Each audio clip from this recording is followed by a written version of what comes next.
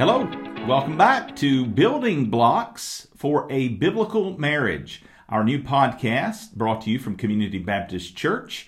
I'm your host, Pastor Jeremy Varner. And I'm Allison.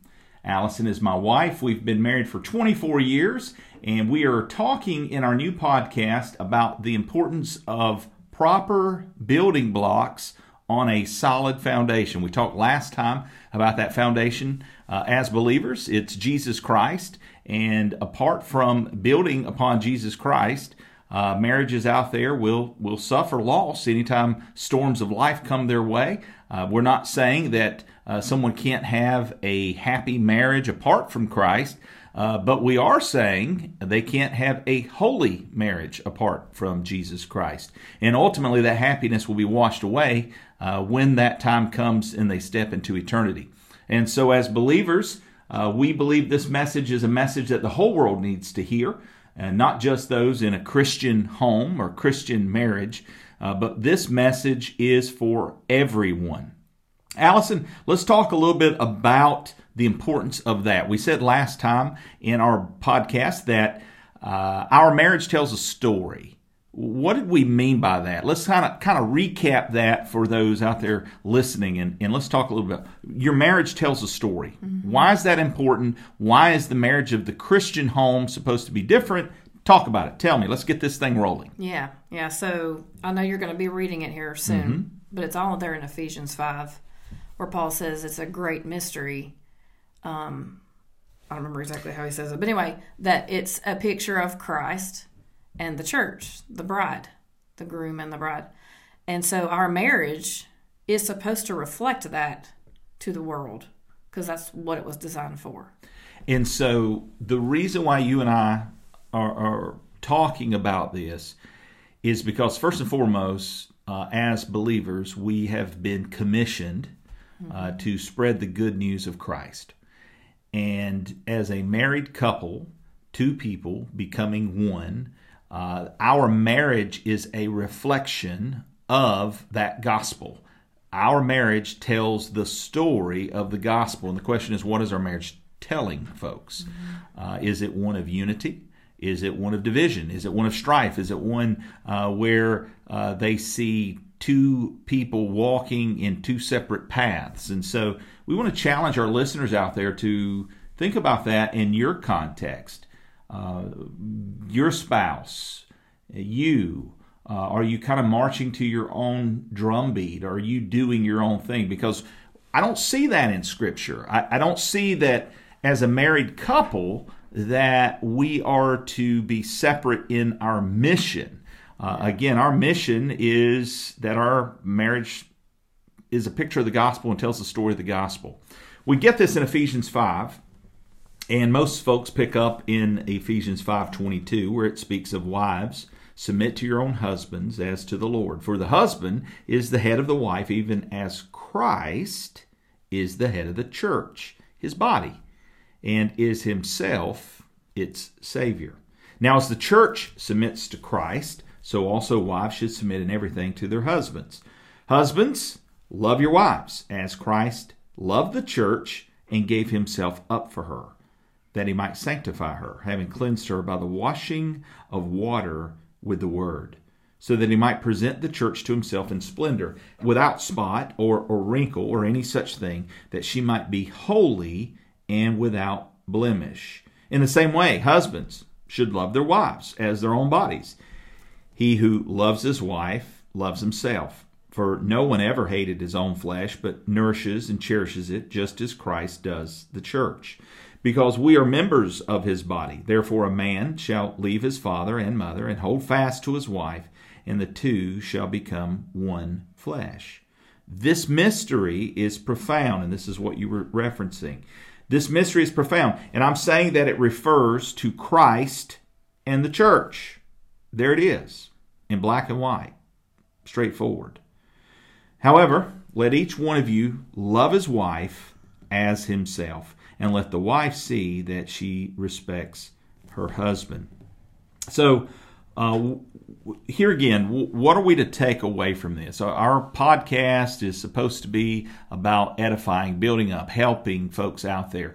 So no doubt people may be out there struggling in their marriage. Maybe they got a great marriage. Maybe their marriage is one that is full of happiness. How does this help? Whether you're struggling, whether you're content, what's the takeaway when we look at Ephesians 5 and we understand this very important building block? Let's talk about that. How is this helpful? Yeah, so, in our first one, we kind of talked about the houses, the neighborhoods where you can get lost trying to find your own house because they all look the same. But the church is made up of all kinds of various personalities, gifts, those type of things. Marriages are no different. That mission is the same because Christ is the head. I kind of wanted to piggyback on that as far as, for husbands, if our marriages are a reflection to the world of the gospel. So for you as a husband, what does that look like for you? For me as a husband, as far as in what? In reflecting the Christ gospel. And in your great. marriage. Yeah, so good question. So again, as I read it here, I'm supposed to love you as Christ loves the church and gave his life for her. So right from the start, my love for you is that of a sacrificial love. But I think it's easy to kind of go there, but not take into consideration really what Christ did. He emptied himself. He completely took on the form of a man. We're talking the creator of the universe, the one who is almighty, the one who spoke and the universe leaped into existence. And yet he took upon the form of a servant and was obedient in submission to the Father's will. And we see that in the life of Christ, that he was submissive. Not my will be done, thy will be done. And so for me, loving you, a lot of times that means I too must die to self. What does God want me to do in this marriage? Hey, I may, want to go hang out with the guys for the weekend and go fishing or on a hunting expedition. But you know what? What's that going to do spiritually for my family? Is that what I need to be doing every weekend? It may be that I need to think about it from the Father's perspective. What's best for me? Maybe that trip's not best for me. Maybe what's best for me is to stay at home and spend some time cultivating my family, spending some time growing them in relationship in the things of Christ. And so, again, just one thought, one example. How about you? What about your role as a wife? What is something that helps in that picture of the gospel? Yeah. Well, immediately, everybody likes to pick out that, wives, submit to your own husbands. That automatically is the thing people think of for wives in a marriage. At least the women do. In my mind, I do that's immediately thinking of a negative. But we kind of talked about last week, if Christ, in Ephesians 5:1, if you back it up even further, he says, therefore, be imitators of God as beloved children and walk in love, just as Christ also loved you and gave himself up for us, an offering and sacrifice to God as a fragrant aroma. So if I'm supposed to be, as a believer, an imitator of God, right? What does that look like for me as a wife? Right there, verse 22, submit to my own husband. Not to everybody's husband, to my own husband. As to the Lord. Jesus is that example for me as a wife. If I'm supposed to imitate Jesus, he was a submissive person. He willfully yielded to the Father. That didn't make him lesser of God, lesser, in value. He's equally God as the Father is. Mm-hmm. He's exactly the same in essence, in value, but his purpose was different. Okay. His responsibility was different. But without that responsibility, there is no gospel. So for me as a wife, to really understand what that looks like in the gospel should be so freeing for me as a wife that it is not lesser. It is not, I'm not a doormat. I am not subservient to any person. I am not lesser than you just because my responsibility looks different in function. Let's see. Okay, let me just keep going there. Okay. He says in verse 24, but as the church is subject to Christ, so also the wives ought to be to their husbands in everything. Okay, that's another biggie. For me, when I put on those scriptural glasses to be subject to Christ. Now, when you think about the gospel, it's Christ and the church. Marriage is a picture of Christ and the church. In that scenario, the church should never tell Jesus what to do. Okay? This is the difference between these prosperity people who think your words can somehow magically command Christ or the Holy Spirit what to do for me. Okay, so no name it, claim it. No blab it, grab it, none of that. Okay. I, as a believer, should never tell Jesus what to do for me. Okay. Translated in marriage, should I have the freedom to tell you what I need in marriage? Absolutely. Certainly. And we do in prayer and to the Father. And we do in prayer. You have not because you ask not. That's right. You ask because and you don't receive because you ask amiss.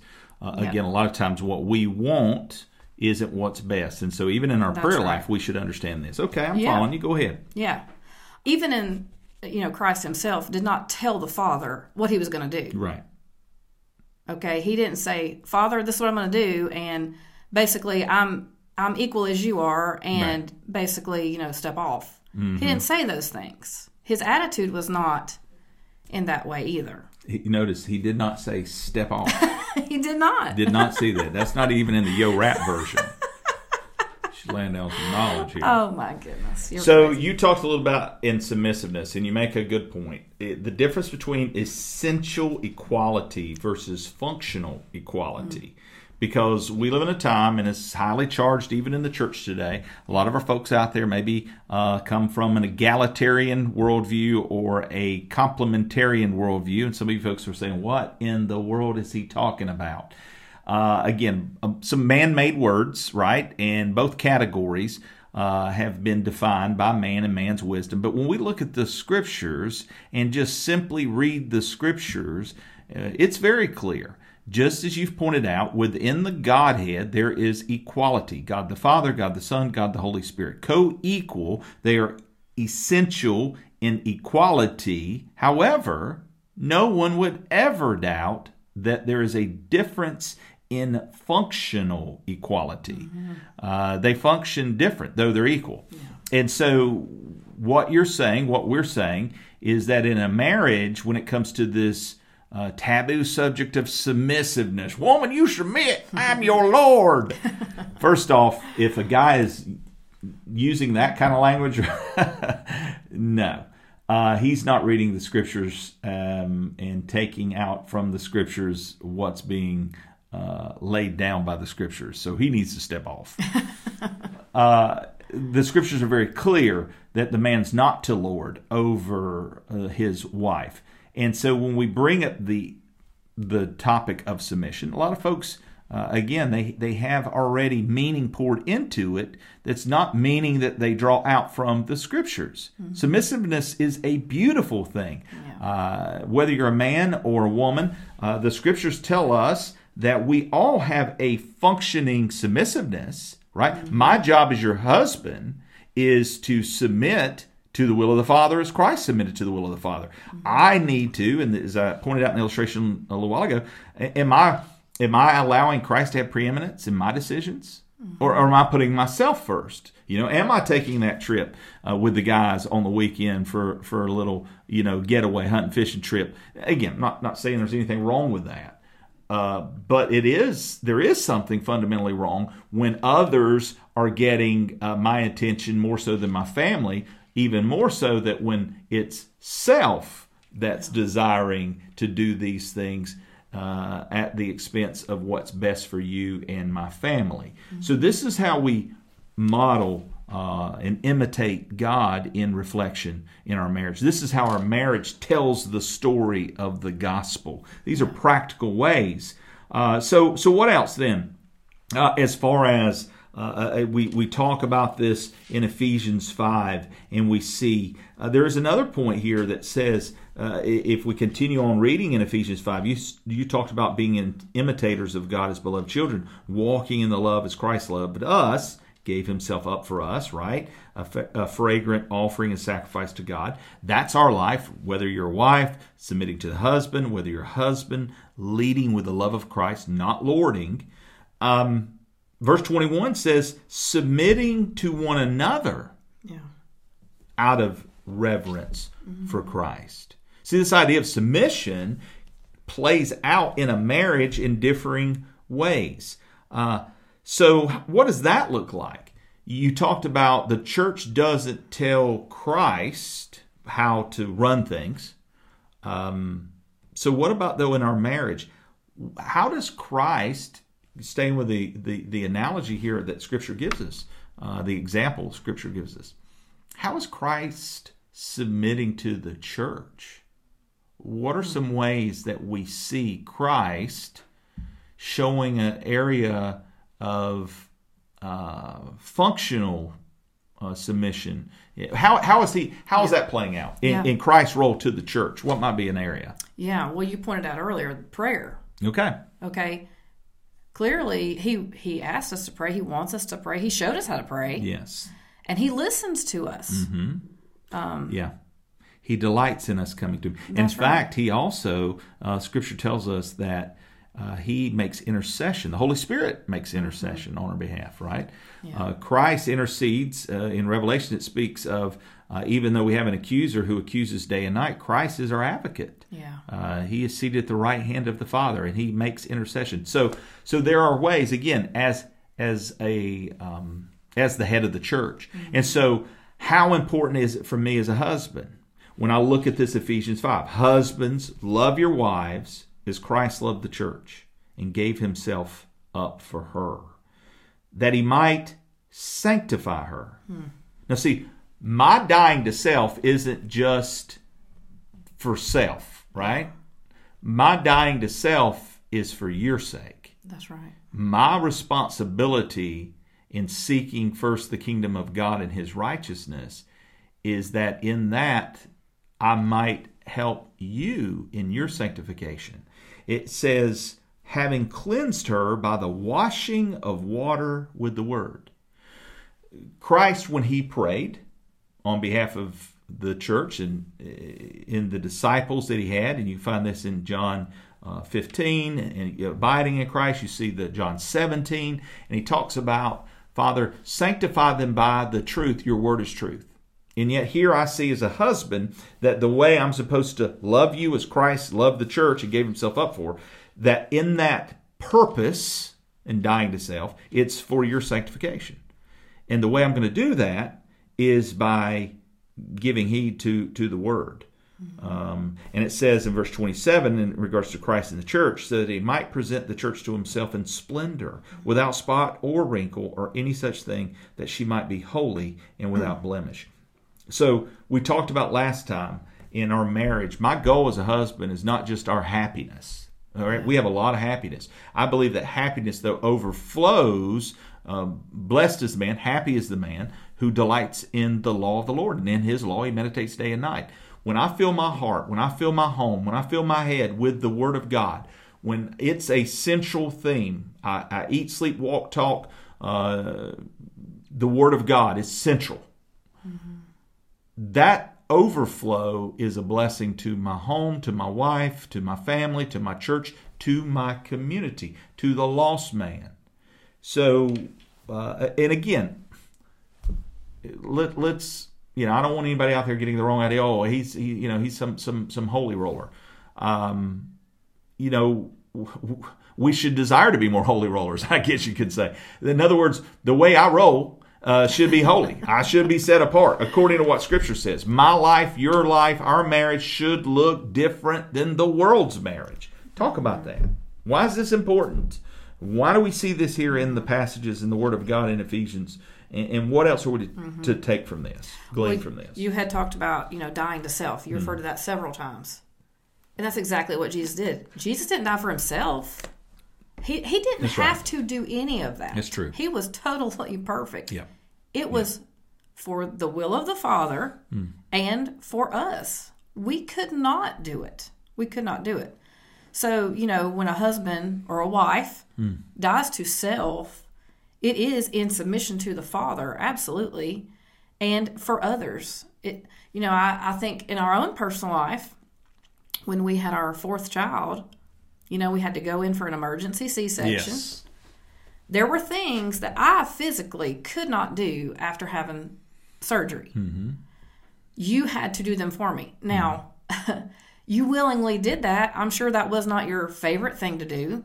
You didn't want to have to do the things to take care of me physically, but you did those things. Absolutely. And it was not for yourself. Right.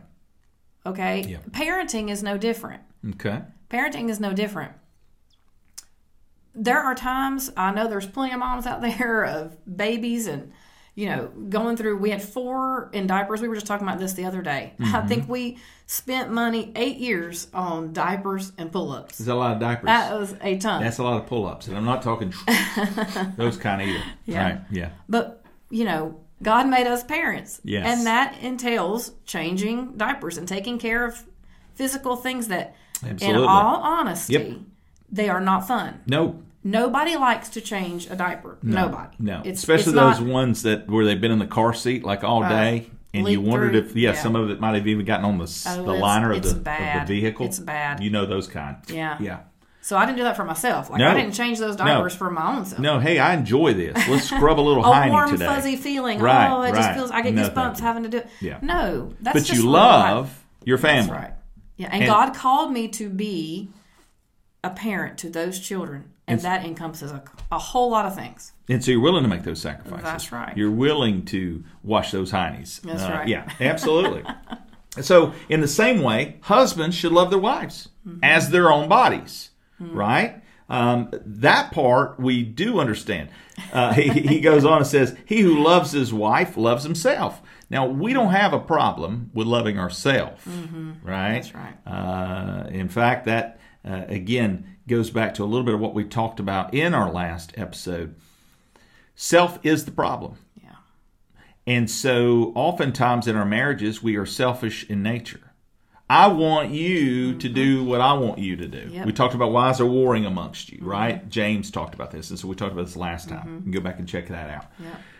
So here, though, we see this utilized in a positive, right? In the same way, husbands should love their wives as their own bodies. He who loves his wife loves himself. No one ever hated his own flesh, but nourishes and cherishes it. I was just thinking the other day to myself. We love ourselves, right? That's the problem too much oftentimes. Self is at the center of our universe. And this is what, in marriages, time after time after time after time, the reason there's fights, the reasons there's strife, the reasons why people aren't getting along or they can't seem to get it together, it's not the finances, all right? That's just a symptom. It's not that job or the fact that my husband got laid off and he can't, again, it's not, all these kids and screaming kids and whatever we're saying is the problem. That's not the problem. The problem that we think is the problem is not the problem. The real problem is my inability to deal with it. That's the problem because self's at the center.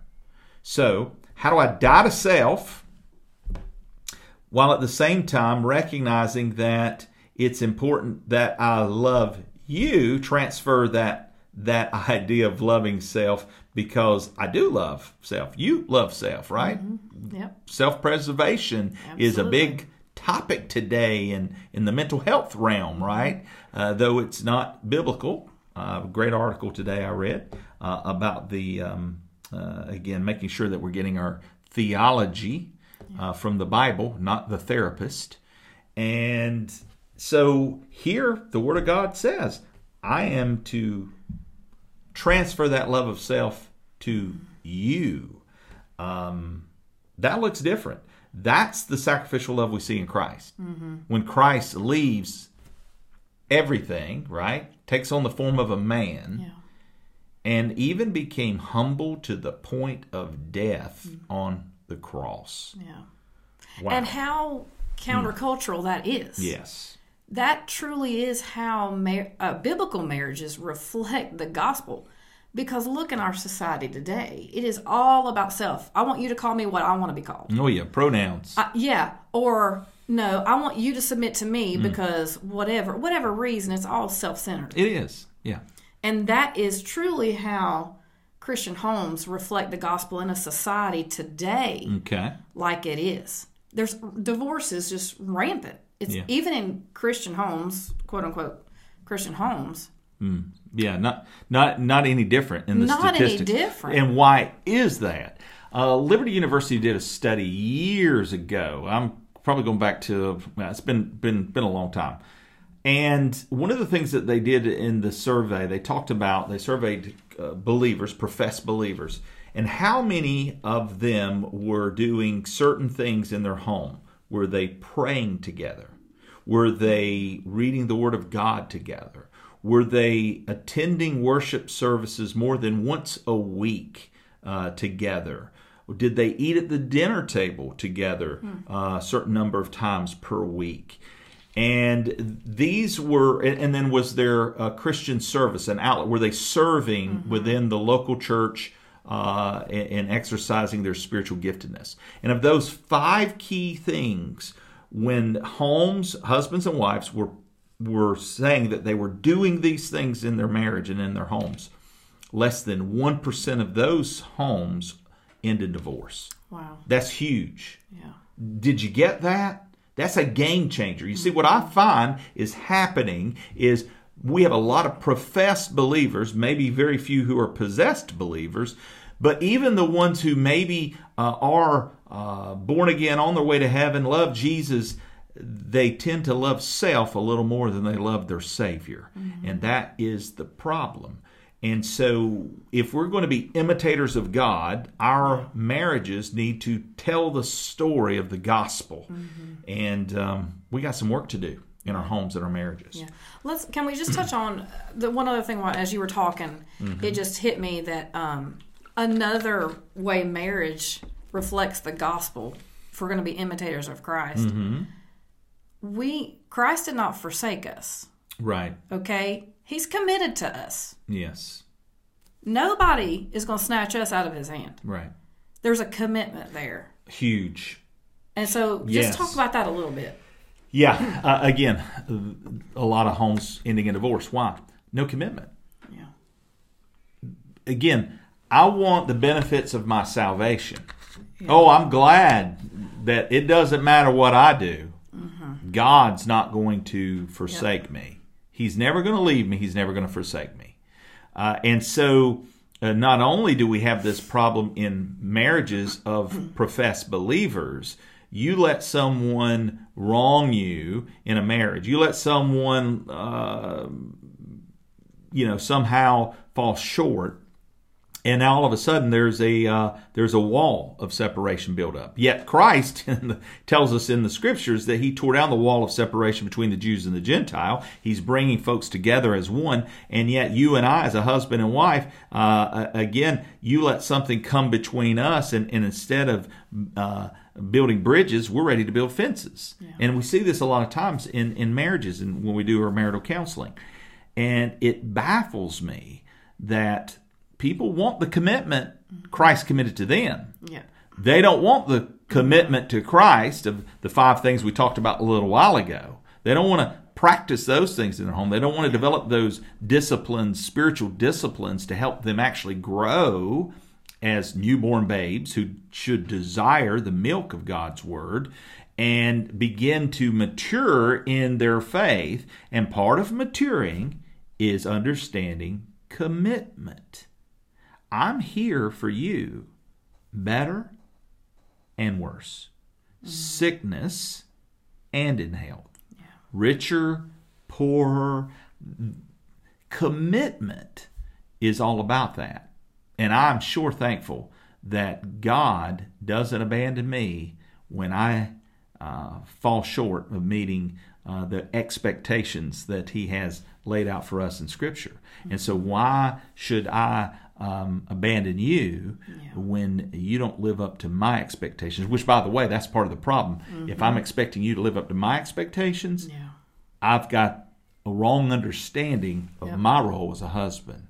And that's something else we should probably talk about. That's selfishness. It is. That unrealistic. Who are you? Right. You know what I'm saying? Yeah. Like, who am I as a sinner? Who am I to put unrealistic expectations on you that are not sinful? Right. Not sinful. We're talking preference things. We're talking, I'm not talking abuse. I feel like I've got to throw that in there. Yeah. You know, we're not talking about today. physical abuse or whatever. Right. Those things Spiritual are for abuse, your safety, mental your abuse, children's all safety. these, yes. You abuse is can't. abuse. The word abuse is abused today. Yeah. That'll be another it is. topic another That's day. a whole other thing. Yeah. But yeah, so go on with that. Who are you? Who am I? You were saying. Yeah. So you said it so well. Like, I want the grace, but I don't want to give the grace. Right. In our You marriages. know, or anybody. Right. Or in life. Yeah. I don't want to.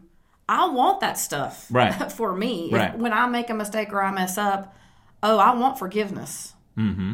But it's hard for me to extend it sometimes. So here again, when our marriage tells the story of the gospel, there ought to be a clear narrative, and that should be one of forgiveness. Yeah. If you're not able to forgive in your marriage, you have a fundamentally wrong understanding of what the gospel is all about. Mm-hmm. While I was dead spiritually, by the way, dead people can do nothing, they're dead. While I was dead in my trespasses and sin, right, the Spirit of God draws me, quickens me, awakens me. I have new birth. It's by grace through faith that I've been saved. It's nothing I've done. It's not on my works. I can't boast. I can't brag about it. Mm-hmm. Boy, I'm sure grateful for the grace, right? That unmerited favor that God has given to me. Yeah. And while I was His enemy, He loved me and demonstrated His love for me by dying on a cross. Yep. Yeah, it wasn't contingent upon your performance. Right. Because there's no way we could ever. No. First off, I couldn't do anything because I'm spiritually dead. But even if it were, I cannot, I can't meet that standard. Yeah. Only Christ can meet that standard. And so why are you asking your spouse to meet a standard that's not the standard that God expects of them? And so what's happened is, in homes like that, a husband or a wife has taken the place of God in that marriage. Mm-hmm. And so if I'm holding you to my standard, well, this is what I expect in my home, this is what I expect, I have in essence I'm taking the seat of God and asking, and that's that forbid in Scripture for me to lord over you. Yeah. If you're taking that position in our marriage, that somehow, you would love me, you would give me what I want if only I would do this or if only I would do that differently. Yeah. That's not a picture of the gospel. That's right. And so if we're going to understand and want our marriages to grow, we have to grow in our understanding of grace and the knowledge of Christ. Yeah. I've heard it said in another study we did one other time that, Christians should be professional forgivers. Amen. Like, we should be professional grace givers, mercy givers, whatever. We should be the best at giving grace, mercy, forgiveness, and especially to our spouse. Certainly. We're supposed to be one. Well, Allison, you just don't know, though, what my marriage is like, some out there may say. You don't know what I have to put up. You don't know the abuse that I have to put up with. Mm-hmm. Now, we want to time out right here because, again, we're not trying to minimize. I recognize, first off, we need to say very loud and clear, if you are in a truly abusive home, there is physical abuse, sexual abuse, there is a mental and a spiritual abuse to the level that it's just beyond words. You need to get the help you need. Yeah.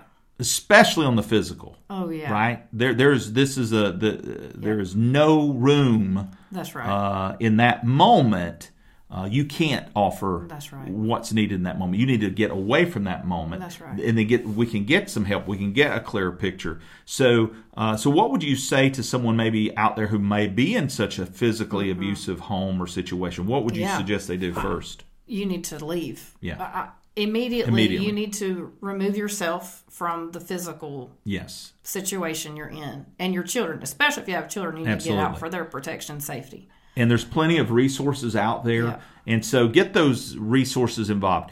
Again, part of what we will do as a spiritual advisor or counselor is once we get the help in there and accountability that's needed, then we can begin to put together the pieces. We can work on the forgiveness. But it's going to look different if you're in a situation where there's some physical harm happening. That's right. And so, again, first thing you need to do, get the help you need. Yeah. But a lot of the situations in Christian homes, this is not what we're talking about. That's right. You know, somebody may be in a situation where they're dealing with perhaps an authoritarian who's woman, get me my remote, or woman, get my chips, kind of situation.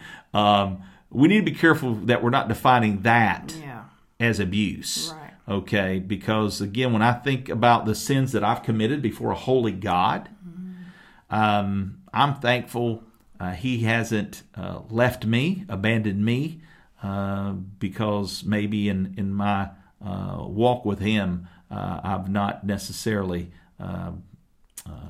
been the easiest to get along with, right? So let's talk about that. We kind of went off on a little bit of a rabbit trail here, but I think we needed to. Very important, because we don't ever want to send a message that somehow it's okay to be in a truly abusive home. But what about the marriage in its reflection? Because in Ephesians 5, it closes out, and this sort of helps kind of bring it back into focus. Ephesians 5 closes in the same way, husbands should love their wives as their own body. He who loves his wife loves himself. For no one ever hated his own flesh, but nourishes and cherishes just as Christ does the church. Because we are members of his body, therefore, and here's where I want to pick up from. Verse 31, therefore a man shall leave his father and mother and hold fast to his wife, and the two shall become one flesh. You talked about commitment, and you talked about you're thankful that God has you, and there is nothing that can separate you from the love of Christ. He has you in his grip. Yeah. Right? And Romans 8 talks about this. Here I see a parallel when it speaks of leaving and cleaving, and he shall hold fast to his wife. Yeah. That's that commitment. Yeah. And I should not let anything come between us in our marriage. That's right. What God has put together, let no man separate. That's right. So what about that? We us becoming one flesh. What does that mean? Yeah. It means all kinds of things. Okay. Physically. Yes. Spiritually. We should be one in mission. God has given us that mission. Right. If you tried to go off and do your own thing, and yet I said, well, no, God's called me over here to do this thing. Well, that's clearly not going to work. Okay. So you have to be of one mind. Absolutely. One body. Like-mindedness. Yeah, that's right. We are oftentimes in our own home, in our marriage, we kind of know where our thoughts are going before the other gets there, right? I think that's important as well. Love and respect. Two key takeaways that oftentimes have been said, that for a husband, love your wife as Christ loved the church. Wives, respect your husbands. Well, he ain't earned it. What do you say to that wife out there who says, so what? He ain't earned it? The Bible says you have to. You have to. No different than a cop. There could be a cop that pulls you over who's a jerk. I've had a few of those. Yeah, but his position. I had some good ones too, by the way. His position demands the respect. Right. The commander-in-chief. Doesn't matter you who like it is. him or you don't. Is irrelevant. I'm sorry. You're meddling. It's true, though. Yeah, it's true. Doesn't matter who's in office. Doesn't matter. Who set up the office? God did. Yeah. So in your home, who set up the order of the home? God did. Yeah. So you're saying, if I hear you correctly, it doesn't matter who your husband is, whether he deserves it or not. You're to respect him. Yeah, and that's easier said than done, for sure. Because I'm sure when you're not getting that back, that is a difficult thing. But wow, are you being Christ-like when you can show respect when they don't earn it? It rains on the just and the unjust. God is no respecter of persons. Okay, but he expects us to be in regards to our marriages. He don't show favorites. Right, he doesn't show favorites. And you've only got one husband to show favor to, right? Yeah. But yeah, submitting to your own husband, right? Yeah. Showing reverence to your own husband in regards. Again, a tough topic, maybe something that we could delve in a little deeper at some point if folks would like for us to. Again, this sort of is just the start of our conversations in regards to things of marriage. Maybe there's things out there folks would like for us to talk about. Again, we invite you to write to us, pastor@cbclagrange.org, pastor@cbclagrange.org. Let's talk about these things. Maybe you disagree with our take. Let us know, all right? Because at the end of the day, it doesn't matter what I think, what you think. The question is, what does God say? And ultimately, that's where we need to find that truth, His truth, the Word of God. What does the Word of God say in regards to these things when it comes to life, when it comes to our marriages? Our marriage is to tell a story. And according to the story of Scripture, we are living stones as believers in Jesus Christ. So, as living stones, go build something great.